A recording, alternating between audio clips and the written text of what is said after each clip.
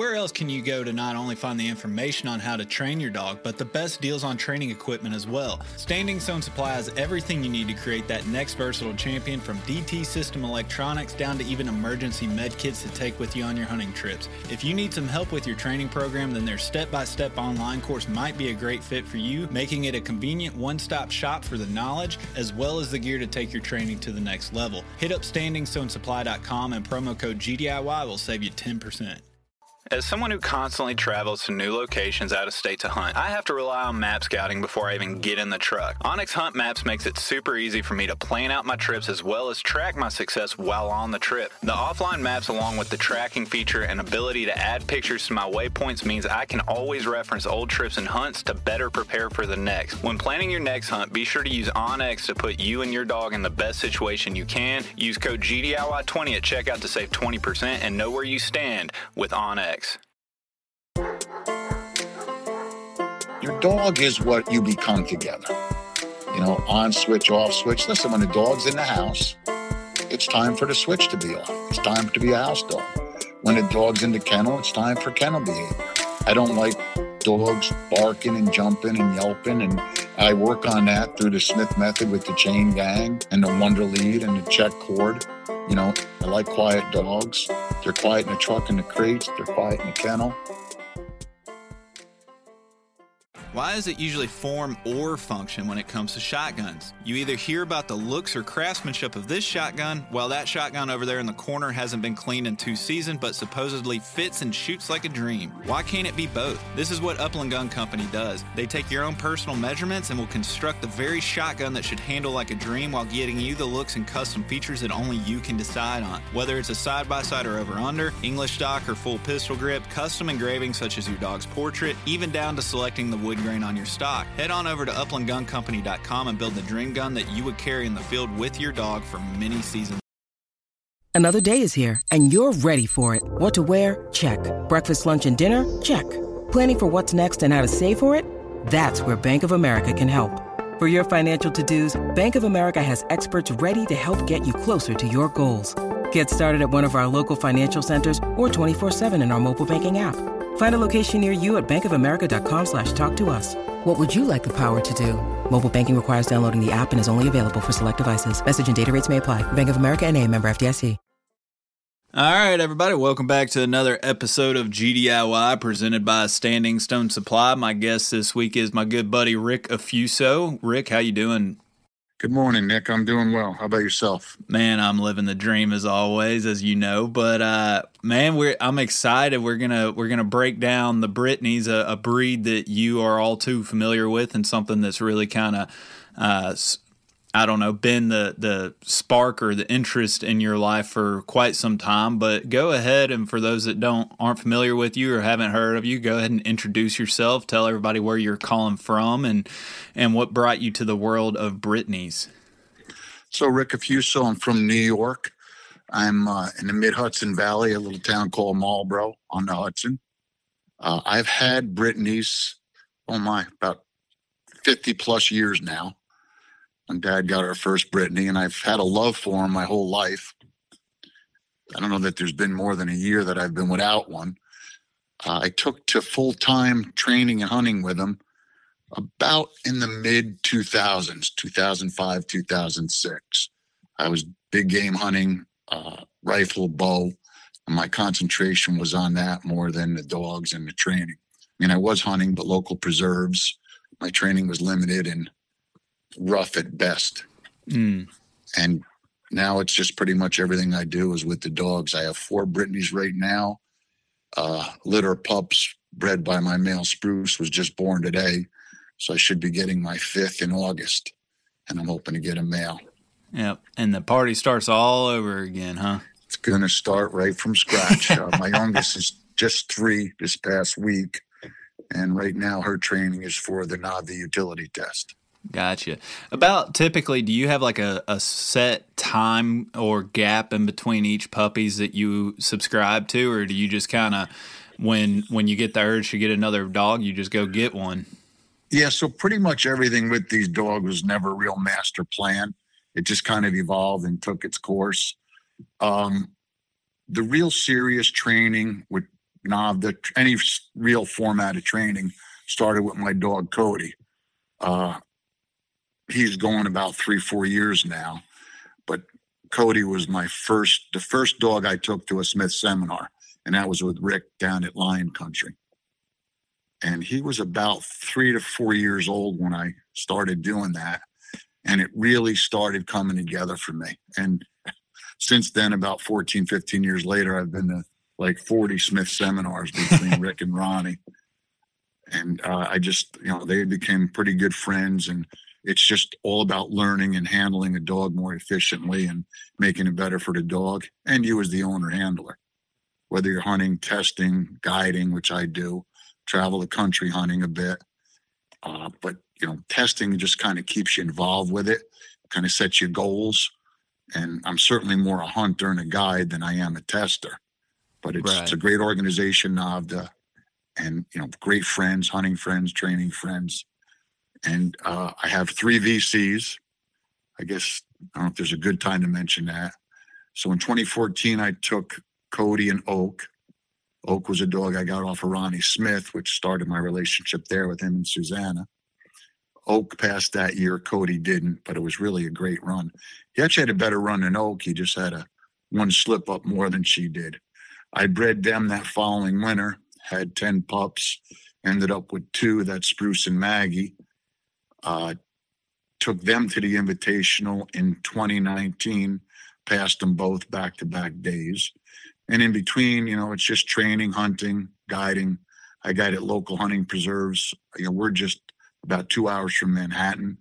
So you get a clientele out of, Westchester County, New York City, in the local preserves. Guide down south at Mossy Pond Lodge. Hunt around the country, rough grouse are a passion. I guide upstate New York for a buddy, Rick Watson.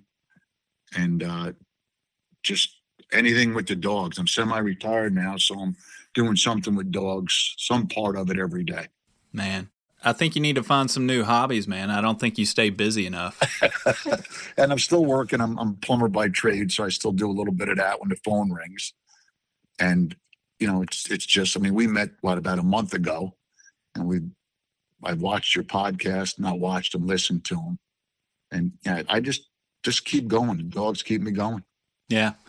Keeps you on track, kind of like what you were talking about on the testing. It kind of gives you something to strive for or map out or a goal or a destination. Yeah. So let me ask you, you said that you've been involved in Brittany's for 50 plus years. In the past 15 years, you've gone up to, 40 something Smith seminars in the past 15 years? Between Rick and Ronnie. I think some listeners that haven't maybe attended one of the seminars might hear that and they're like, well, what is there to learn from these seminars that warrants going to that many seminars over a course of 10 to 15 years? And I think, something that you told me before I came up to New York, and then I saw it in firsthand, to where there's really no 2 Smith seminars alike. They have the principles and the guiding light, but every seminar is going to have a different group of people, different group of dogs, and different challenges that they're going to use to show you how to train your dog. So I think people wondering about that is, have you noticed any of these seminars, if you've been to 40 of them, have really one reflected another one similar, or have they all been drastically different? No, I would say they're similar because the basic foundation is what it is. It's a foundation. But people, everyone's different. The dogs are different. Every dog at every seminar, you find new personalities in a dog, what a dog is doing, how they're acting. And then you get to see Rick Smith, Ronnie Smith, the hosts of the seminars. A lot of them are dog trainers, pretty good ones. Actually, all of them are, really. And you really just get to see firsthand what can happen with a dog. And it's all about improving a dog. It's a solid system. It works. It's not complicated. Dogs are dogs, but every dog has a different personality. Right. And, a lot of when a dog comes to a seminar, a lot of what it has was basically between them and their owner. You know, if you get dogs that are, you know, year and a half, 2, 3, 4 years old or older, those dogs now have a personality. Habits are formed. The owners have created a life with the dog. You know, their personalities may reflect each other. Right. But there's never a seminar that I don't leave saying, man, that's going to help, you know. Just keep adding tools to the toolbox. Anything I could do to better train a dog, work with a dog, handle a dog, for efficiency, easier on the dog, easier on me as a handler owner. So, you know, you talk about you've been in Brittany's for 50 years or so, and then in the past 15 years, you've really been trying to learn and grow within the Smith method. What were you doing prior to the Smith method that I guess motivated you or brought you to the Smith method to where it obviously just makes sense to you? You're fully bought in, and that's how you train your dogs now. What were you doing prior to that? That's a good question. Reading books, watching videos, friends who had dogs, how they trained, local pro trainers.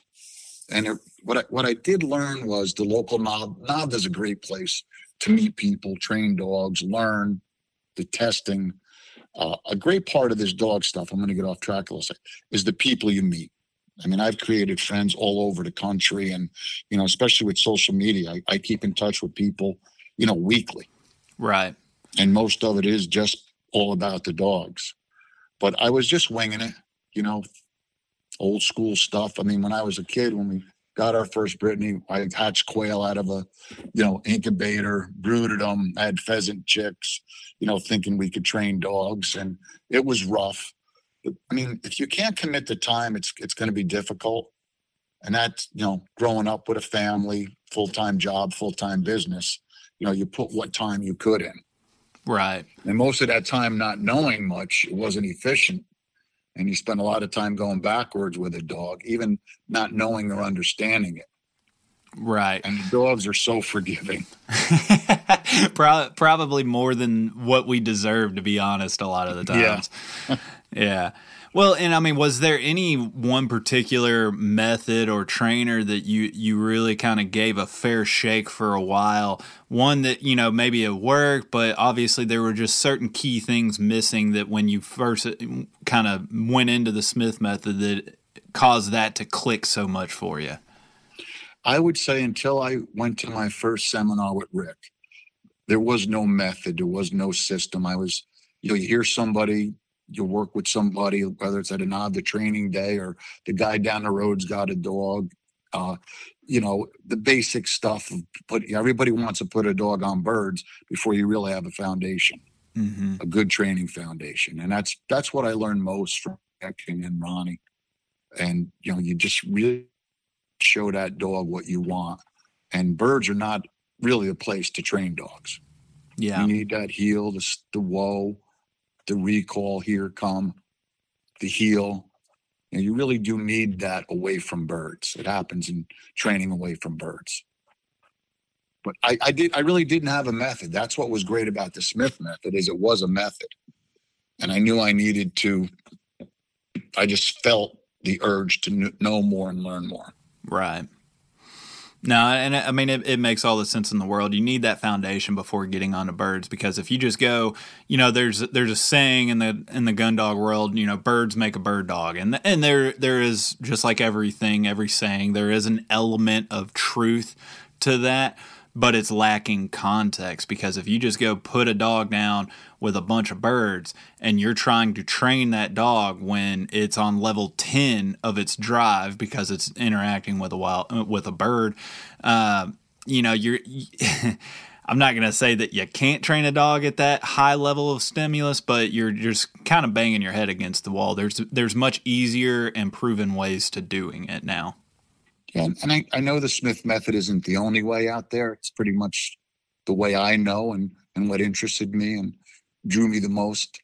But it's a balance with the dogs. Yeah. It's a true balance. But if you're going to train a pup, whether it's casually for your own weekend hunting or you want to travel and hunt various birds, wild birds, you really do need some type of system or method. And you need to really understand and know what you're going to do. from step to step. The dog's talking to you all the way. The way through it, the dog's saying something, and it's body language, it's posture. And that's probably what I've gotten out of this most, was just watch the dog. They're talking. They really are talking. Every step, every movement, ears down, tail up, shoulders. It's always something you're saying. Yeah. They're telling you everything that you need to know right in front of you if you know how to look or how to interpret what they're actually telling you. Yeah. And it's every, there's always a step that you can do to help a dog. Right.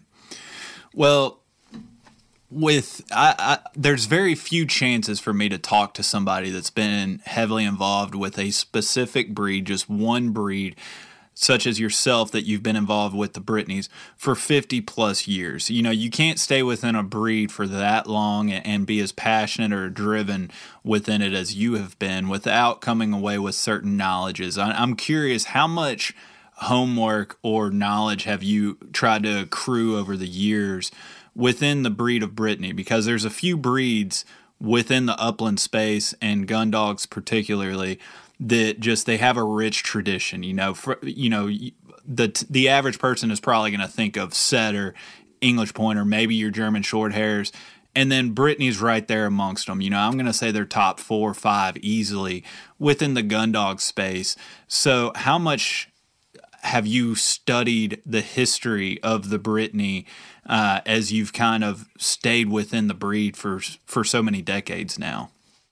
Well, having a Brittany this long is kind of hard not to get some history and background of it. And it's easy. You Google it, you read it. And I've gathered information over the years. You go to field trials. I've only done a couple of field trials with my dogs, but I've gone to them. You speak to people. I've hunt tested a couple of dogs. Oak and Cody were senior hunters, and that was prior to me getting in NAVDA. And I just concentrated my training and testing efforts within the NAVDA system. But if you're around the dog people, the breed that you have or the breed you're interested in, you're going to get a lot of information. The Brittany's, I've read history going back to the 1700s in Europe, Breton, France. And I guess how the Brittany came about, by what I've read, and you could Google this stuff. Before Google came out, I read paper books and dictionaries and whatnot. Don't date yourself, Rick. I am dating myself. I'm not going to lie to you. I was born in the late 50s, so there's pretty easy to figure that out. But it was someone from England brought over a pointer, took a ship over, and bred to some French dog that was spaniel setter, and it actually became a poacher dog. There was a litter between these two dogs where the tails were worn bobbed, from what I read. But most Brittany's, their tails are bobbed. And my understanding of it over the years of every once in a while, I'll go back and research and read and just kind of refresh my memory. But the dog bobbed its tail because the dogs at that time were larger pointers, setters, good looking tails, good looking body, muscle tone. The Brittany was a 30 to 40 pound dog. They're larger now. I think when they came to America, they started somehow breeding larger Brittany's. But they were desired as a poacher. And it was, duck, squirrels, rabbit, upland game. It was basically survival. And they weren't as bold a looking dogs, so to speak, as what the setters and pointer type dogs were. And all our dogs, I think, ended up here from the World Wars, World War I, World War II, German, French, English, Hungary, all the pointing breeds, the continental breeds. Yeah. But back to the Brittany, it wasn't by choice. My dad's buddy got a Brittany for his 2 teenage sons at the time. They were a few years older than me, and I just liked the breed. There was no reason to go anywhere else. I can't say I got the Brittany because of the Brittany. I've kept the Brittany. But I think all the upland breed dogs, I don't know that there's a lot of difference. They say, well, this breed has this and that breed has that. I think it's more they're wearing different coats. When it comes to training, handling, certainly some dogs have different styles when you're getting into the setters, the pointers. They're all pointing breeds now. if that's what you're working in. Yeah. But I do love the Brittany's, but I don't know. I could easily be a short hair guy, a setter guy. I don't think it would matter. So back up 50 plus years ago, if your dad's buddy buys his kids a German short hair, you might be a German short hair guy today. I would say so. Like I don't know any negatives in any breed. It's all about what do you want to do with your dog? It's all style, You said I happen to have larger Brittany's. I don't really know why. It just evolved. I didn't say, geez, I want a 50-pound male Brittany. Right. I mean, my females have been 45 pounds, and the male I have now, Spruce, who's 8, is 55 pounds, lean, and I do duck hunt with them. I guide flooded timber hunts in Georgia at Mossy Pond, guide quail, pheasant tower shoots. So they retrieve, they land, water, solid on point, any game, wild birds, grouse, woodcock, quail. So essentially, if it ain't broke, don't fix it. And that's why you stuck with them so long. Yeah, they work for you. I like them. I like the way they look. I've always had orange Brittany's. Mine are kind of more towards a red color. I've never had a liver Brit. Got nothing against them liver fans out there. I don't. It's just, again, it's different coats. When we go to our knob, the training days, and, there's a mixed bag of dog. Poodle pointers, Weimaraners, English setter, English pointer, GSPs, wire hairs, poodle. I mean, there's all Spinonis. Yeah. People get mad if I say, hey, Rick, you didn't mention my dog's breed on the podcast. There's a million breeds to list off. We can't list them all off. They have 4 legs, they run, they have a nose, and they stop. Yeah. Supposed to stop, right? Exactly. So, well, they do hesitate. That's a stop. We refine that. All right. It's a delay. But, yeah, I just like the Brittany. Like I said, I have them on the larger scale. I have friends who have Brittany's in the 30 to 40 pound range, male and female, and all capable. I really don't know any different than having that 50-pound male and that 40-some pound female. Yeah, and I do like it. No, that 30 to 40 pound range, as you know, with me, that's kind of the sweet spot for me. Yeah. I want to jump in because I don't do a whole lot of breed specific episodes. It's like I get requests all the time. Can you do an episode on this? Can you do an episode on that? And it's like it really kind of depends on who the guest is. Is there something to talk about other than just tell me about the history of the breed? But this one kind of piqued my interest because there are a few talking points within the history of the breed that still comes up today. It even came up at the Smith seminar when we got to meet in person a month or so ago. Is the first one is originally it was called the Brittany Spaniel. Do you have any idea where the Spaniel came from, and also where did it go? Why was it eventually dropped? Because now it's just the Brittany. So good question, and I could provide some answers. And again, it's not, I didn't make this up. I haven't made up or invented anything when it comes to dogs, just information. So there's also the French Brittany. And again, it comes from France, the island of Breton. And épagnol means, in French, from what I gathered, it means point or set. I believe when the Brittany came about, it was a breeding with a pointer and some type of setter and or spaniel. And I've read different topics on that, different opinions on that. So the French Brittany comes in. They can be from black to liver to orange. Any black trait in the Brittany, the American Brittany does not have any black traits.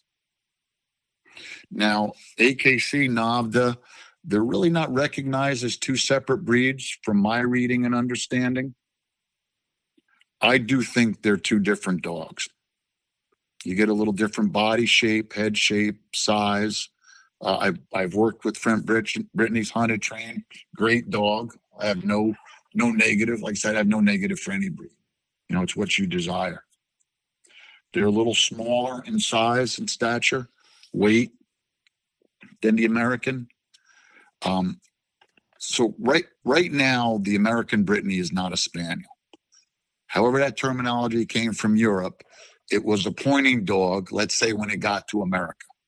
And again, the early breeding, supposedly with a pointer, with a setter and or spaniel, the dogs were pointing and setting and or setting.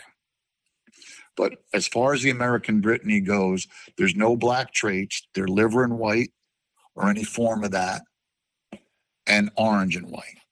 No black nose, no black coat color. And that's the American, you said, that has no black at all?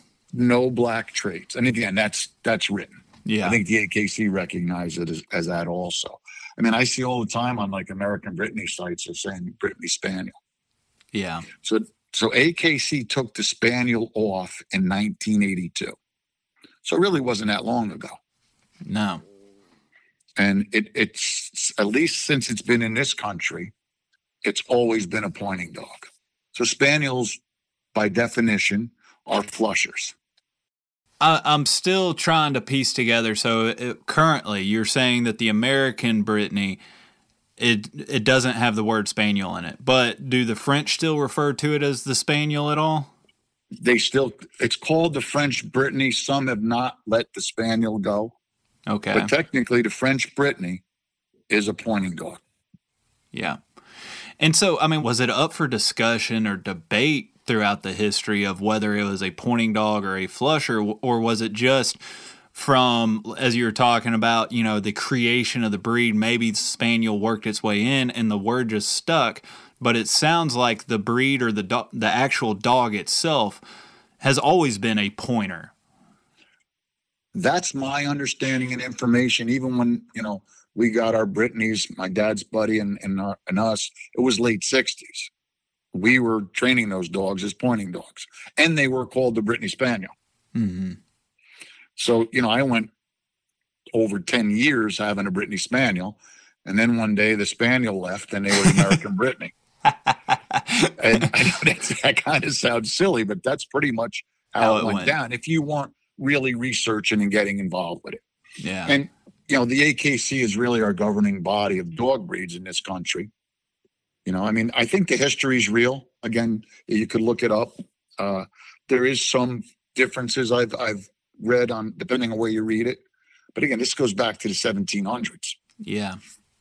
And so you mentioned a few things, a few differences between the French Brittany and the American Brittany, even just outside of the name. You mentioned, obviously, the coat color, but you also mentioned the size.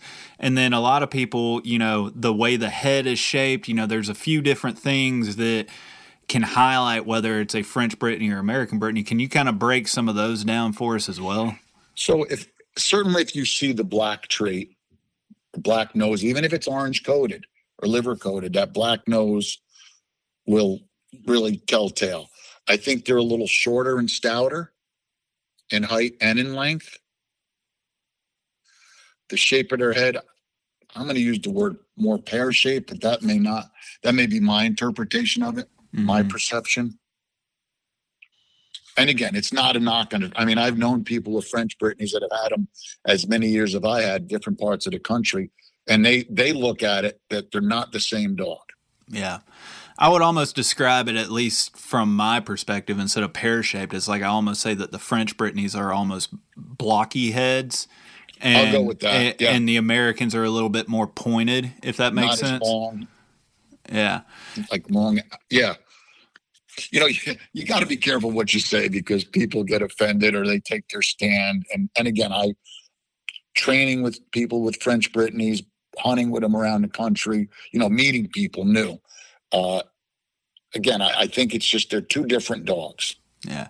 Now, what about personality-wise, temperament-wise? Have you seen, like, do some of them have off switches? And I mean, of course, we're talking generalities. You know, there's as many differences within these breeds as they are amongst them, of course, as we talk about quite often. But generally speaking, will people try and claim that maybe the French has a bigger off switch in the house, or the American Brittany, maybe they range further in the field? You know, what about their personality traits and characteristics in the field? So to be quite honest with you, I haven't been around enough of them long enough. But people I know that have them, your dog is what you become together. You know, on switch, off switch. Listen, when the dog's in the house, it's time for the switch to be off. It's time to be a house dog. When the dog's in the kennel, it's time for kennel behavior. I don't like dogs barking and jumping and yelping. And I work on that through the Smith method with the chain gang and the Wonder Lead and the check cord, in my training. I like quiet dogs. They're quiet in the truck and the crates. They're quiet in the kennel. Well-mannered. I mean, I raised my daughter, who's now 37, around my Brittany's, and she doesn't have Brittany's now. She has pit bulls, but not sure how that evolved, but it did. And she lives right next door to me. But, again, friends that have different breeds, their house dogs are good house dogs. If you let your dog bark in a crate or bark in a kennel or jump on you or jump out of the crate or run out the door before you do, that's on you, not the dog or the breed. Yeah. And that's a fair point, because you hear it's not just limited to the Brittany breed itself, but you hear this a lot with a number of different breeds. Field trials, they don't have an off switch inside the house. This, that. And I think, while there are genetic traits within lines and breeds that make them, I guess, more disposed to shutting down in the house, to what you're saying is like it's really more about the nurture side of things versus nature. It depends on how you act with them. If you're consistent in the house, you set the structure and the boundaries, and you're consistent and your family is consistent with it. Obviously there's going to be some that take to it easier, but you can even get some of the biggest, most neurotic, quote unquote breeds out there to adapt to you within the house. But there are going to be some dogs in particular that just take to it a little bit more natural or easier. Yeah. Again, maybe I don't make enough of a thing about breed specific. Again, I love the Brittany's. I don't know anything else. I don't have a desire to get anything else. Not that I wouldn't. I think my dogs become what we are. Yeah.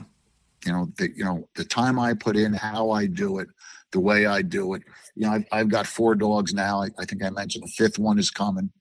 Pups were born today, so I'm going to be anxious to find out at the end of the day how many are born. The female's down in Delaware.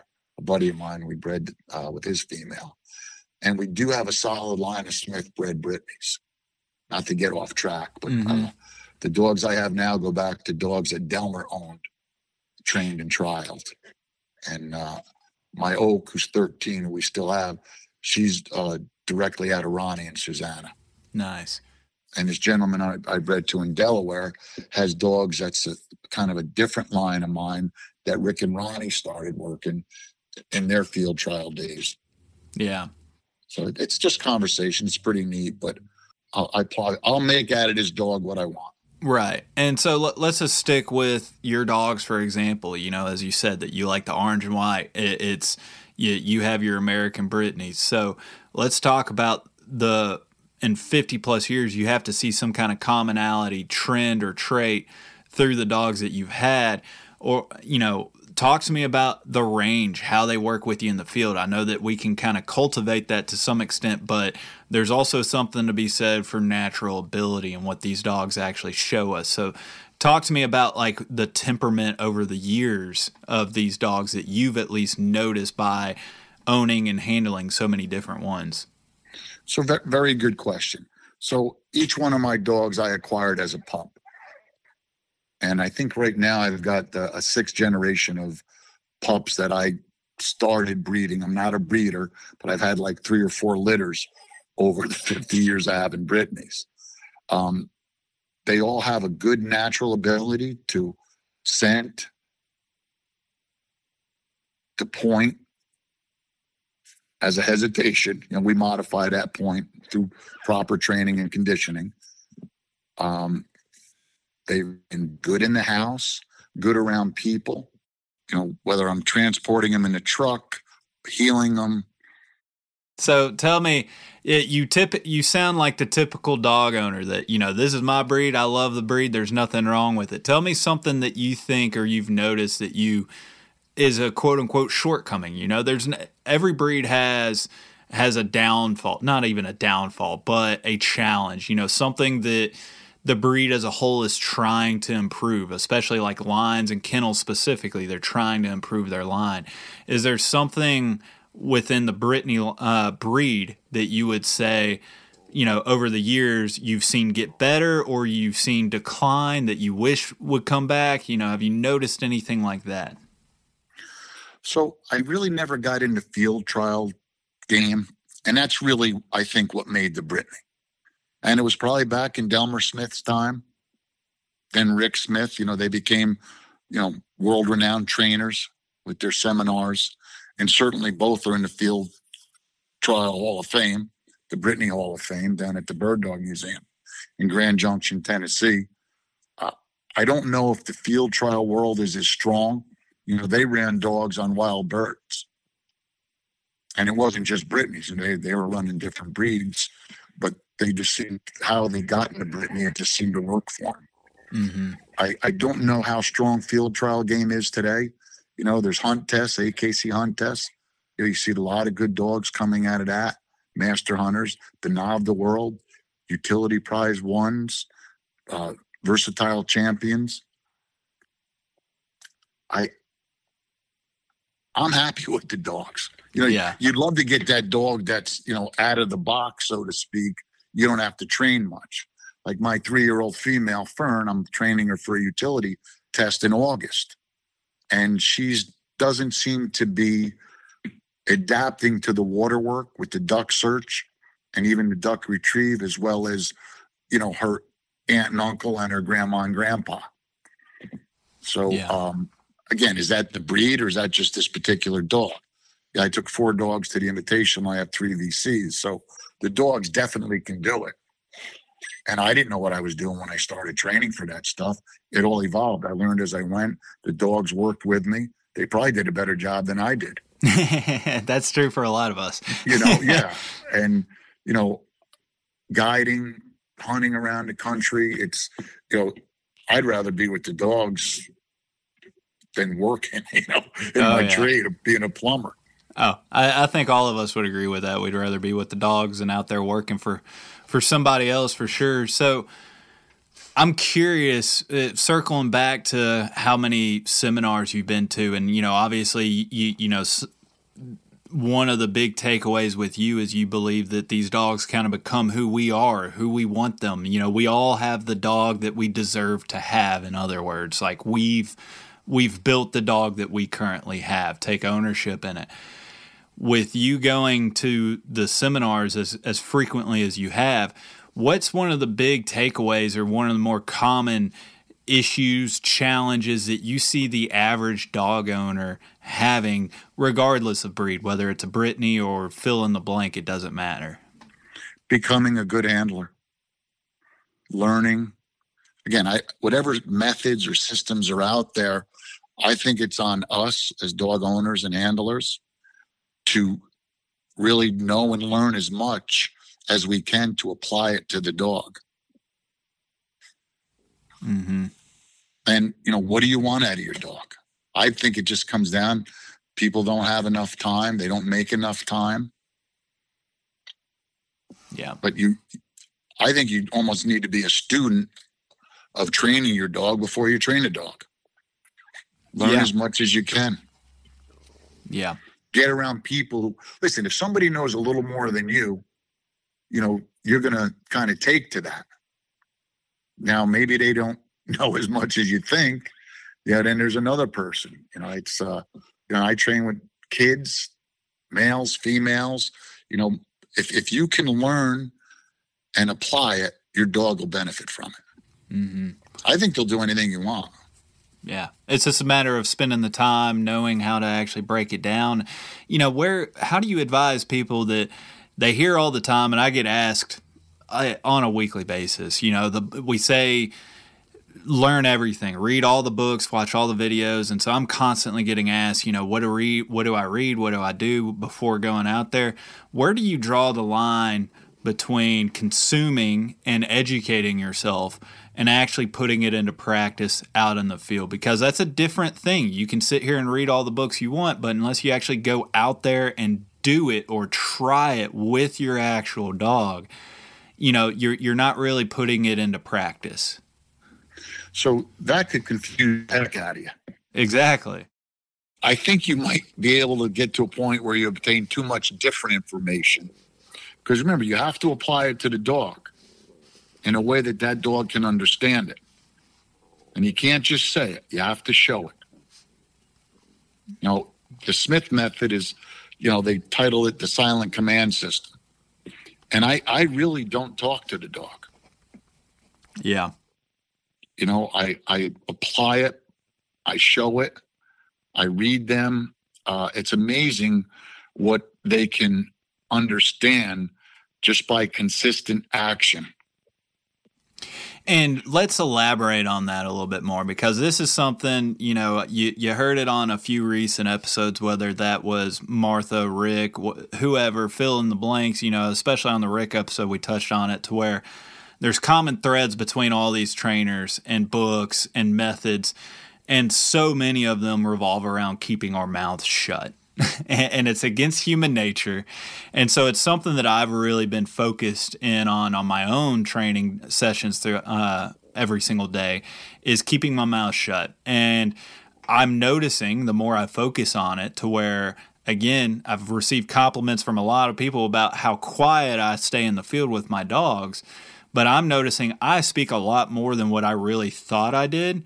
Where, you know, when we talk about training silent or teaching silent or being in the field and being silent, is that really truly 1,000% quiet? Like, you're not saying anything? If you can condition your dog, again, I'm going to stay with the Smith method because it's what I've been doing, learning. I like it. If you truly stay quiet and you can condition your dog to point, stand there till you release it on the retrieve. Now, if the dog's not near you, you pretty much got to give a hand signal or a voice command, right? Mm-hmm. You don't have to talk. You know, when I'm guiding, I talk because I want to make sure that the clients, the hunters are in the game, in the mix, you know, just staying focused, staying safe. You know, I'll say things to the dog. I'll give a hand signal to have a dog go left. I'm giving away secrets. The dog's going left anyway. You know, you kind of just want to keep everybody involved and having a good time. Make yourself look good. You know, nobody wants to look bad. You know, if you train your dog properly, condition that dog, you become a team working together, your dog won't disappoint you. Yeah. And I think you said something in that to where, you know, if your dog can't see you or something like that, you have to do, you know, maybe a verbal command or something like that, a hand signal. I think that's where a lot of people get confused, is like, you know, if you tell somebody to be silent, train silent, they take that to where the dog's out of sight and they're not saying anything, even though it, you know, it deserves a recall, or, you know, hey, we're going over in this direction, come with me, or whatever, you know, trying to figure out. And I think it goes back to what we were just talking about, the difference between learning how to do this or coming up with a plan and actually putting it into practice out in the field. So it's not like you're not going to get shocked by a collar or hit with a collar because you say a word to your dog by any means. But I think the rule of thumb is be, you know, especially when you're teaching the dog, be as quiet as possible and let the actions and choices by the dog actually teach them. I think a lot of the reason we verbalize, again, we're human beings, we're social creatures. You need to be confident with your dog. If you know and you're confident your dog can do its job in the field, in the woods, in the duck swamp, there's really not a lot you have to say. You know, when we test, Nick, we really can't do or say much to the dog. You know, there's no e-collars. So that's really probably for me how I learned to become confident with my dog. You know, you can't talk. You know, it's very minimal the words you can say. And if you're going to talk to your dog, make your words very specific and limit them. You don't have to speak sentences to your dog. You know, come here, sit, stay. And if someone said that to you, you'd be like, all right, what do you want me to do first? and I've seen this, and I was that guy. There may be days I'm that guy, you know. But, you know, use one word for your recall, one word for your retrieve. Your heel is your heel. Sit. Whoa. One word. A lot of people also say the dog's name, then give a command. Well, in the retriever world, when we get into the invitational stuff with Navda, the dog's name is its release. So, it happened to me down in Georgia when I got handed a Labrador to be a flusher for me. And great trained dog. Heel, and just say the dog's name. Well, I was saying the dog's name and then saying heel. Wow. And I know better, but I really never worked with a lab with my pointers. Someone else always handled a flushing retriever dog. It was great. It was safe. The dog was well trained.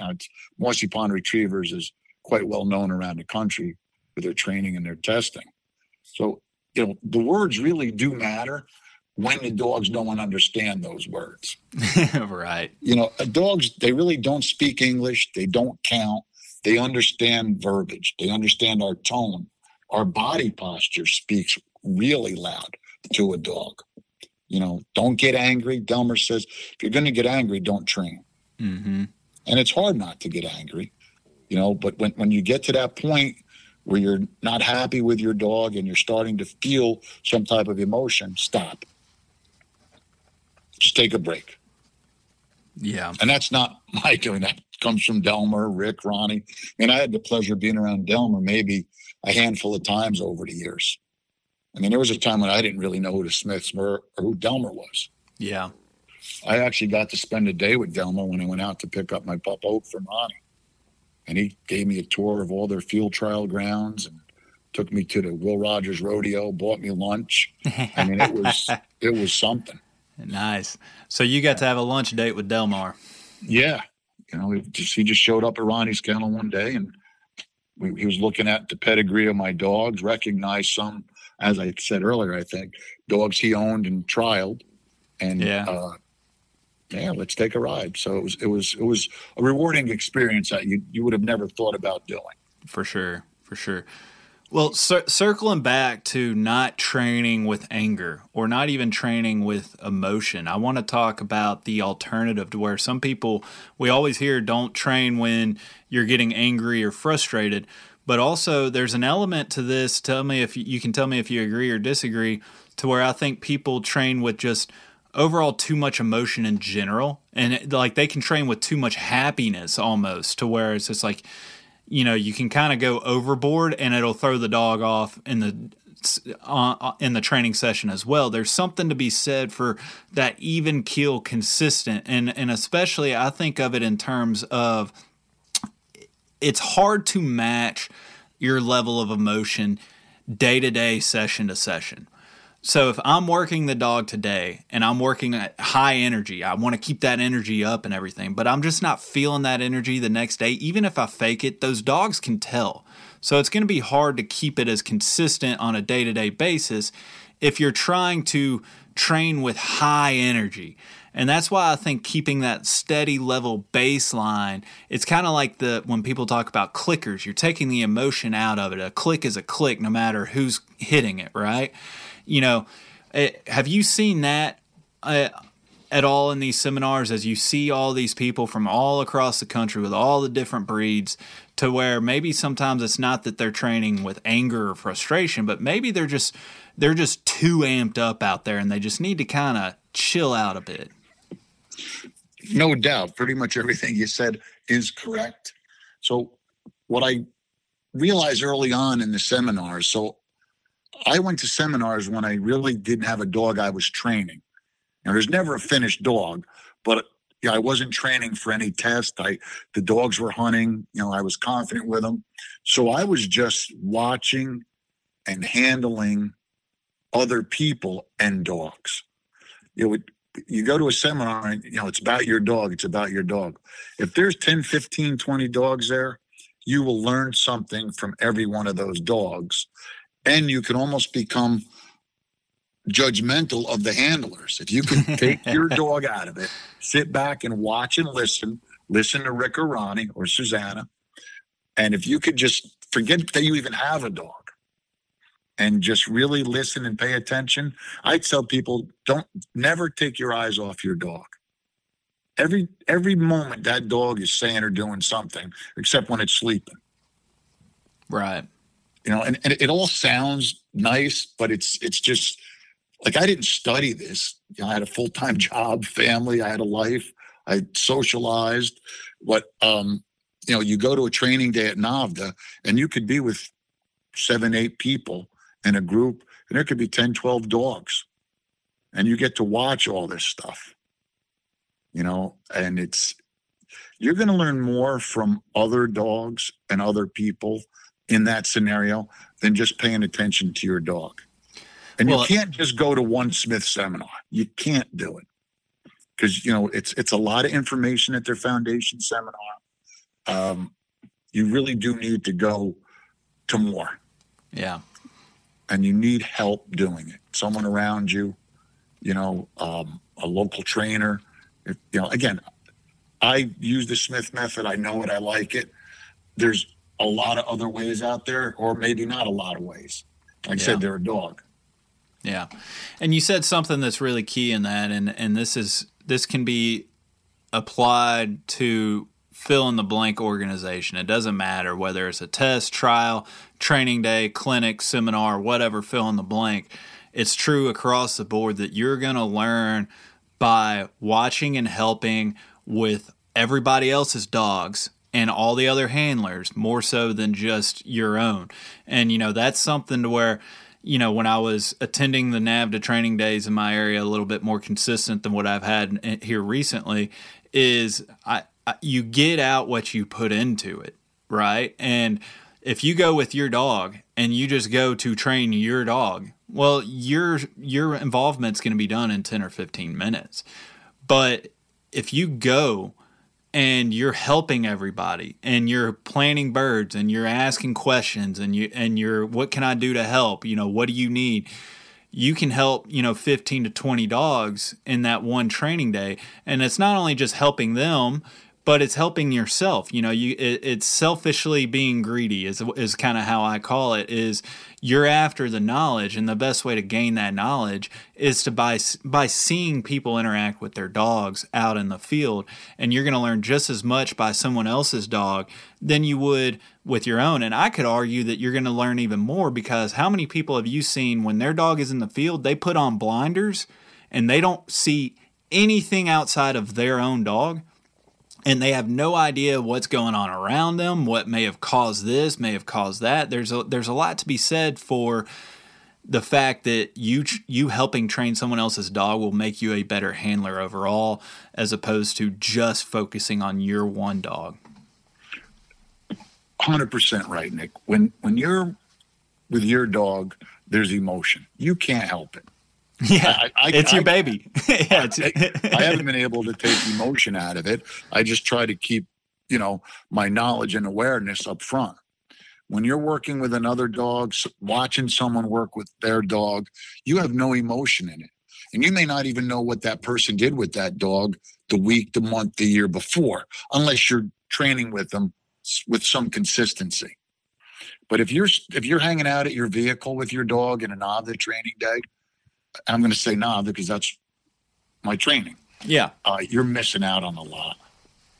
Yeah. You could listen and watch people. You could learn what to do, maybe more so. I bet you learn what not to do more than you learn what to do. Yeah. Because there really aren't that many different ways. Well, there's not that many different things a pointing dog is doing in the field. Yeah. Then with NAVDA, you add the water part to it and water retrieve. And if you decide to hand signal train, but let's just stick with field dogs, because that's basically, most of what we're doing with a pointing dog. You're right on. Take the emotion out of it, but have that knowledge.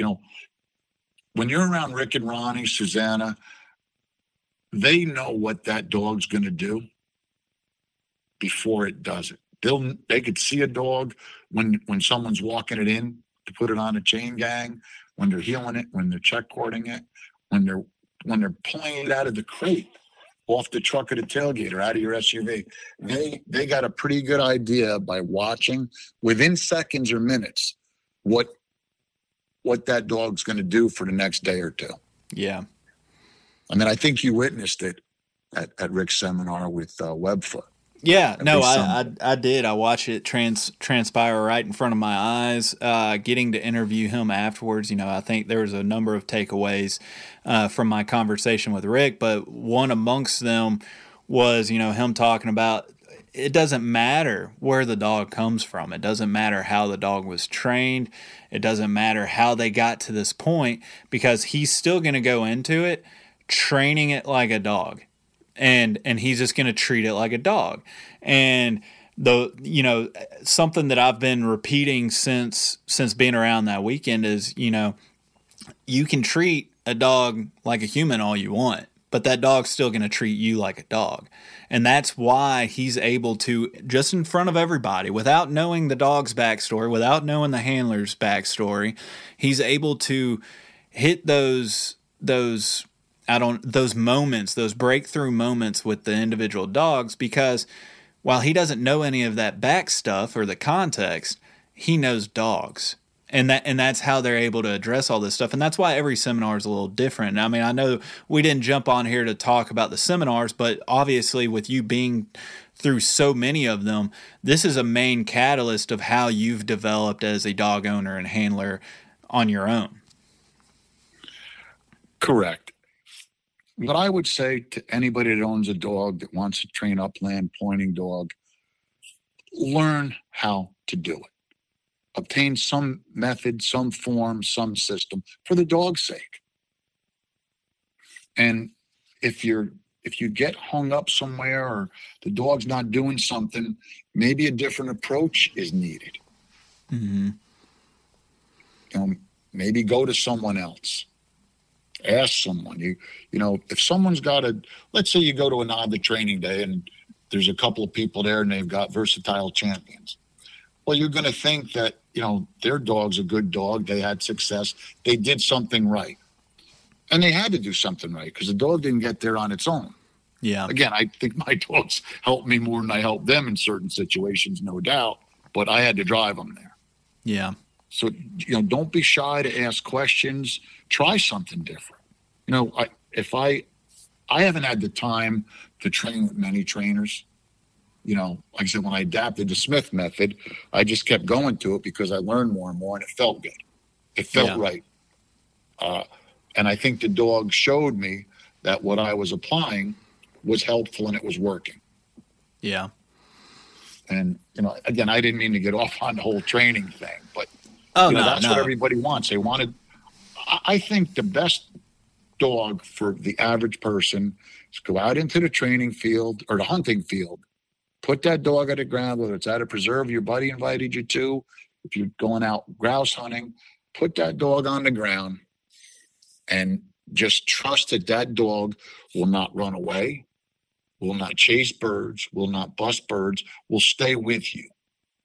It'll point, doesn't have to have the best nose, doesn't have the best search. As long as that dog can just work with you within a managed distance. And I would say most preserves and grouse hunting is, 30, 40, 50 yards. Yeah. That dog quartering left and right. Instinctively, the dogs will do some of that. But you really have to apply your ability to train to have that dog understand what you want it to do. But you have to know what you want to do. Yeah. You have to know what to expect of that dog, what it's like to be out there in the field, the woods, the swamp. It's all hunting. Yeah. And it's all based off their nose. For sure. And I mean, if there's anything else that we can take away from this is Rick Affuso. If it ain't broke, don't fix it. If it's a Brittany, if it's a Smith seminar, if it makes sense, then you're sticking with it for life pretty much. Well, I find nothing wrong with the way I've learned this under the Smiths. I'm too darn old to change stuff, but my eyes are open and my ears are open. I'm listening and I'm watching. If there's something different or newer, I'm glad to train it. Also, I just want to say something about the Brittany's, Nick. I did make some notes. So back in the years, the 60s, 70s, when field trials were going strong, and I'm going to relate it to Delmar and Rick and Ronnie's dad, they were in that circuit. They were running with English pointers, English setters, German short hairs. There was some pretty darn good dogs and some pretty heavy duty field trials going on around the country. But the Brittany has produced more dual champions than any breed in the field trial world that show points and titles and the field trial points and titles. And, spending time with Rick, Ronnie, these guys gave up family to trial and test dogs, to train dogs. It was some really high-end competitive stuff, and it was off horseback. Yeah. So it was some pretty good stuff. Yeah. No, I love it, man. So, everybody should own a Brittany, Nick. Yeah, everybody go buy a Brittany now because Rick said so. And Rick, I know that you said that we just recently met. We just met in person, but we've kind of known each other for a year or two, or a little bit longer than that, via social media. Kind of tell everybody where they can find you on social media, because I know that one thing that you particularly enjoy doing is helping other folks get started if they have any questions, pointing them in the right direction. I know a few mutual friends that you've kind of helped more or less direct or give them a path through the field. So, tell everybody where you're at on social media if you'd like to, and then we can wrap this up. So Facebook, it's Eric Affuso. Rick is a nickname. And on Instagram, it's Reservoir Brits. And I would be pleased to help anybody. And there's some really good quality pro trainers around this country. Yeah. And not even outside the Smith method. Oh, yeah. Now, if you're getting a dog, I'd go to a pro. In some shape or form, I'd go to a pro. Even if that's just to help them, even if that's just you scraping kennels and mucking kennels just to learn. Well, go to a pro. You could do daily lessons if there's someone in your area. You could leave a dog. You could do one-on-ones. These pros, it's their living, but, they want to do right, because if they don't do right, clients aren't coming back to them. Exactly. And, with social media now, like this, a lot of information can be found on social media, word of mouth.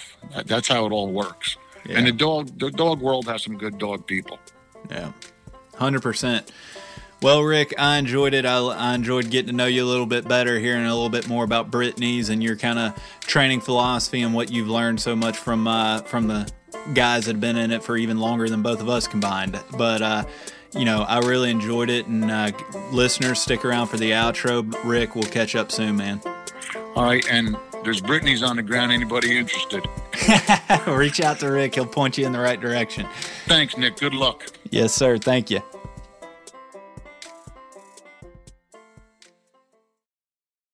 All right, everybody. Hope you enjoyed that conversation with Rick Affuso, presented by Standing Stone Supply, DT Systems, Onyx Hunt, Final Rise, as well as Upland Gun Company.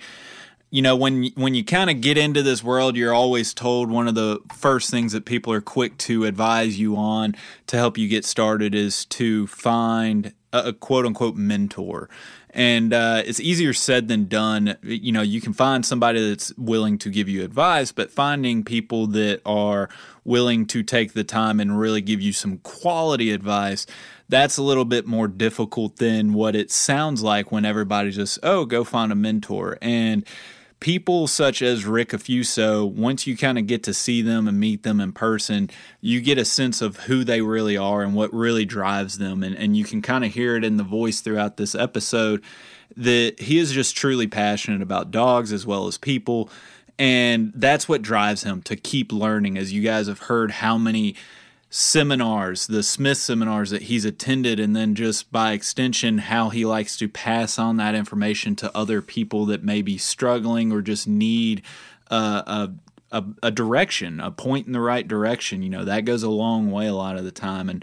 And Rick truly backs up what he preaches on this stuff. And it reminds me, when I first met Rick, it was actually through Facebook.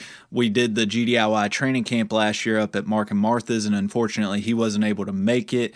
I can't remember why, but we just didn't cross paths. But he was quick to just follow up and shoot me a message and say that, he regretted not being able to link up or attend the camp, but that if we ever needed anything to reach out, and his door's always open. And that's kind of proven to be the case. Fast forward another year after we finally got to meet in person, and then just throughout networking, I've talked to a number of people that he I don't know if the word mentoring is correct or not, but it more or less just kind of helps advise and point them in that right direction. And I think the more people that we get to actually follow through on that and not just tell people go find a mentor, but actually takes that burden or responsibility and puts it on their own shoulders to pass their information and knowledge forward, the better that the community is actually going to be. And the more, you hear from people all the time to where maybe they don't agree that we need more hunters, but we need better quality hunters within the community. Well, the recipe and the process is still the same for recruiting new hunters, whether that's, people just not having the correct resources or information to learn how to do it, or you can take it upon yourself to try and help people the best you can with the best quality information that you can, which then turns out those quote-unquote better quality hunters for the community. Hopefully that makes sense anyway. It at least did in my head for a second there, but either way, whether you're talking about Rick or all these other people that we've recently had on the podcast, one thing, a common thread amongst all of them is they never stop learning. They're always chasing more information. Just because you've been to 40 Smith seminars like Rick has doesn't mean that he doesn't want to go to another 40 just because he can continue to learn, continue to develop his arsenal of tools within, how he wants to go about training and or hunting his dogs. And speaking of learning, if you haven't already, then by all means, please go check out our YouTube channel. The link is down in the show description and notes below. We have a number of videos out. We don't have a giant catalog by any means, but it's slowly growing. We do have some hunt films that really takes you from step one in the rough grouse woods or in Arizona quail hunting and kind of what to look for or be aware of. We also have conservation films such as the prairie chickens in Illinois of how the acreage and land of actual wild prairie is essentially non-existent, at least in relation to how it was in the state of Illinois and what that means to native prairie chickens within that state. So that's a really interesting conversation. And then the past couple weeks we've been doing some of these kind of a video companion, so to speak, with these podcast episodes. It started with Jordan Horak's Dummy Launcher episode, and then last week's episode on the obedience course or challenge course, whatever you want to call it, with Jennifer Broom. Those videos are up, and there's actual training clips within those videos that touches on what the guests actually speak on within the episode. And I can't tell you exactly how many of these type of episodes I'm going to be putting out there because it is time consuming and the topic really has to kind of fit the fit the program, so to speak, fit the template.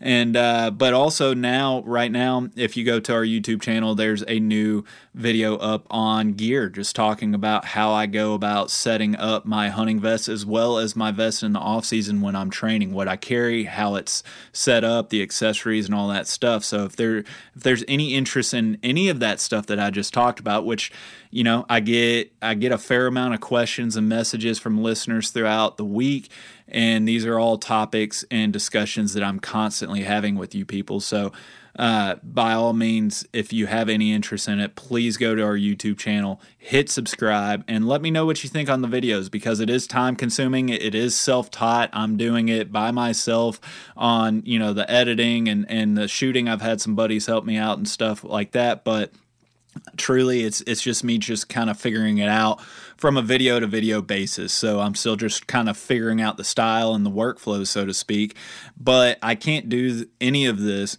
without the support of Patreon patrons. So if you really enjoy the content and you find any value in whichever format of information that you take in, whether that is video, whether that is podcast, or maybe you like the bonus content on Patreon, then by all means, please sign up. It's patreon.com/gundog it yourself. There's a bunch of bonus content up there that bonus episodes, monthly bonus episodes with Nick Larson from the Birdshot podcast, Zoom rooms. We just finished one up last week with photography and how to edit in the field with your dogs. A lot of emphasis on iPhone pictures and stuff like that we did with Nate Akey. A lot of creative stuff. Giveaways for sure. Onyx Hunt memberships. We're going to be doing a monthly giveaway. Fellow listener Carson Fillin offered up some custom leatherwork, stuff like that we're going to be offering up for Patreon as the occasional giveaway.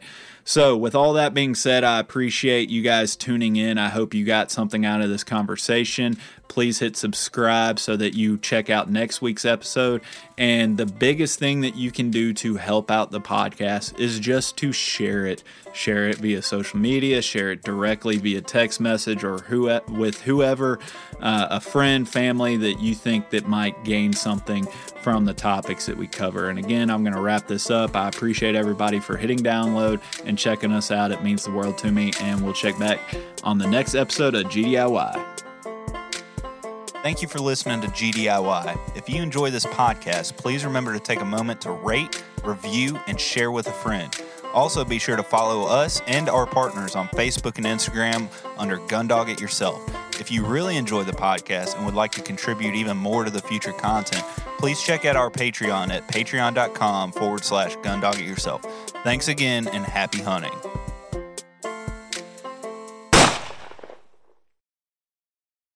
Everyone seems to have the same questions or concerns when they start trying to decide which kennel to purchase for their vehicle. Perhaps it's time to stop asking all the questions and just design the perfect setup that meets your exact needs. B-Pro Kennel specializes in designing and fabricating custom premier dog boxes handcrafted right here in the USA from high-grade, lightweight aluminum. They'll get you set up with the size dimensions, lighting, storage, battery boxes with solar charging, and anything else you can dream of. Stop stressing over buying the wrong setup, just have to replace it again in a year.